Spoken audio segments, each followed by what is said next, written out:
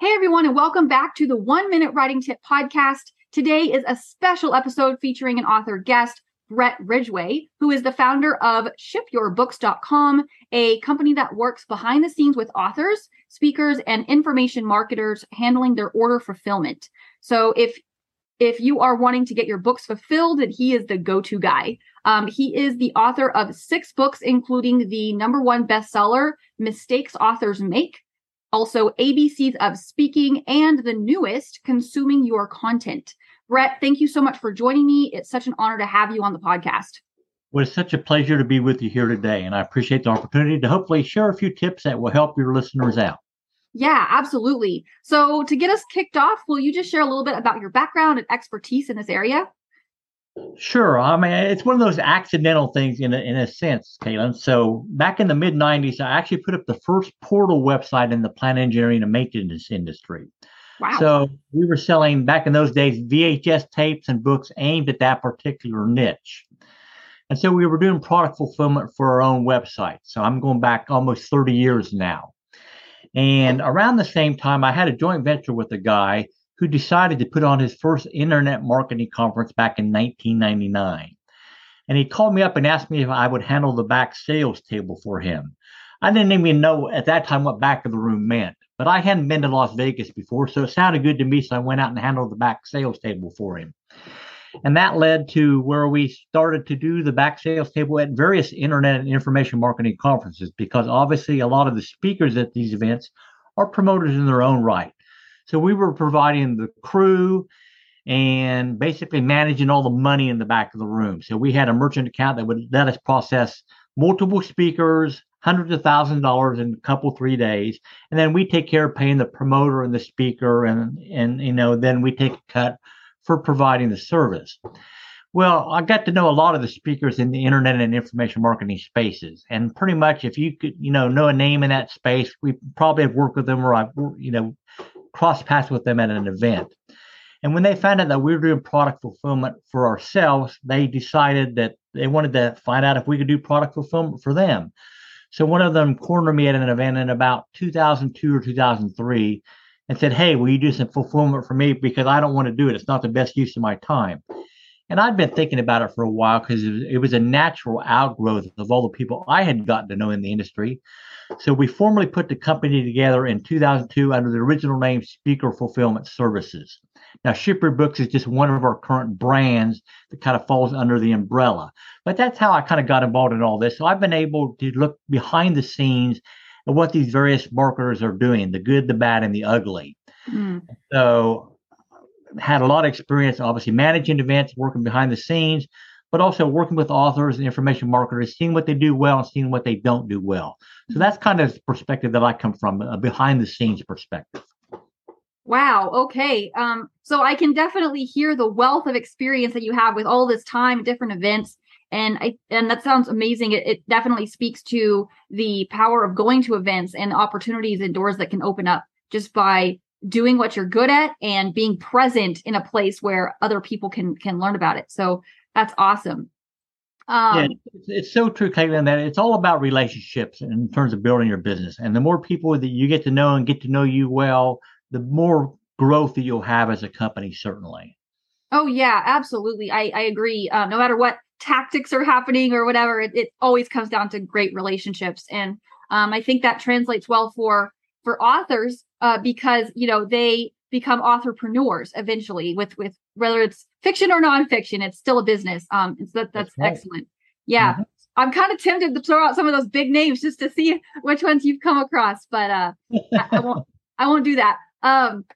So as you're talking about, different things that you've done and working with authors, talk to me a little bit more about, specifically on the author side, what advice you would have for authors if you could have, 1 to 3 words of advice who are thinking about pursuing this and they're kind of overwhelmed by the process and they're struggling with maybe some fears, what to expect. Sure. The first thing I'd like to talk about is something that I don't hear a lot of people talk about, honestly, Kelly, and that is consumability of your book. And whether you're writing a nonfiction book or a fiction book, it has to be readable. What do I mean by that?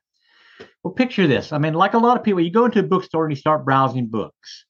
And if you pick up a book because I mean, let's face it, a lot of people like to, maybe read a little bit before they go to sleep at night. And if I pick up a book in the bookstore or on my bedside table and I look at the next chapter and I see that it's 20 or 25 or 30 pages long, it's like, oh my God, this looks like too much work. I don't want to read any of this tonight. So I recommend that you think in terms of having people consume your book in very much bite-sized chunks. I mean, I'm talking chapters that are 2, 3, 5, 7 pages long. I mean, who's the master of short chapters? James Patterson.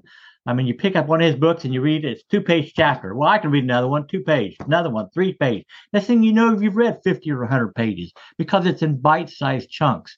And whether your book is fiction or nonfiction, think about how you're going to break it down to make it more consumable for your readers. Because obviously, if they don't read your book, they're not going to come to you for other products or services or be encouraged to buy your next book. So make it very readable by breaking it into bite-sized chunks. Yeah, that's absolutely on point. And I love that you mentioned James Patterson because it's so true. I've read some of his stuff, and then I've also read other books that are very short chapters like that. And it makes it feel like you're accomplishing something, which creates momentum, and you want to keep going and find out what happens next, as opposed to feeling like you're trudging through and you've got other distractions going on. You're like, when does this chapter end? So I definitely understand what you're saying there. So thanks for sharing that. And I think that's something that can be a skill that people can learn as they practice and write more. You don't have to be perfect at it right now, but for our listeners, to keep that in mind and continue developing that and to pay attention to the books you're reading that you're consuming that way and how you can integrate that in your own writing. Would you agree with that? I would totally agree with that. And think also in terms of what you can do to break up your book and not just have block of text after block of text after block of text. I mean, can you incorporate some diagrams or pictures or something that helps maybe explain your story? Could be a call out, could be a quote, but anything to give the eye a break from just, again, line after line after line of pure text. Yeah, absolutely. And especially for nonfiction books, that's where authors can break it up into sections or have specific categories that they're breaking it down into, or, maybe they have like listed out different, like bullet points or whatever that looks like, depending on the topic, of course. But yeah, absolutely. So as someone is thinking about, okay, I have this book and I'm in this place where I'm looking at, getting it out there and what I can do with it.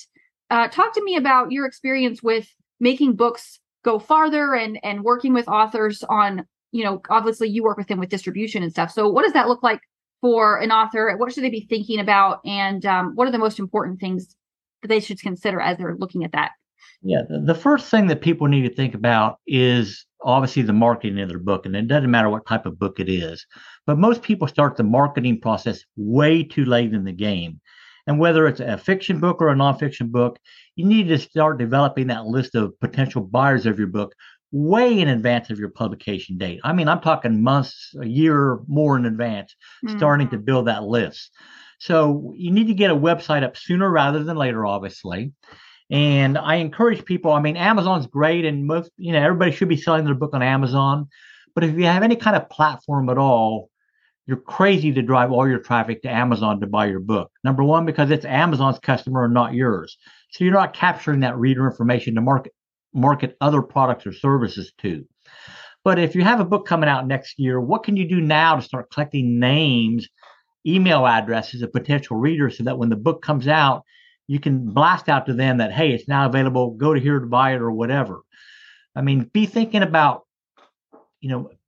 a teaser audio or video or something that will get them to opt in and to want to know what that release date is, to start building that list way in advance. Again, most people just wait till it's too late in the game to make the major benefit they could get from the launch of their book. And even if your book is a novel, you can start building that reader list ahead of time. Maybe you can tease them with character snippets or other things that will get them hot and ready to go, that when the book's out there, they're going to buy it. Yeah, absolutely. 100%. And that actually truly speaks to the power of book funnels as well. And I mean, I love what you said about the character snippets or, little short stories or even like I've seen people do little poems that are related to aspects of the book or whatever that looks like. So that's excellent. And I think people should really take that and run with it and build on it, because you never know who it's going to reach or how far it's going to go, or if they end up becoming like lifelong customers or fans, which is like the bonus, the golden egg, right? So that's super exciting. So what about you? Do you have anything that you're working on right now that's upcoming that you'd like to share about?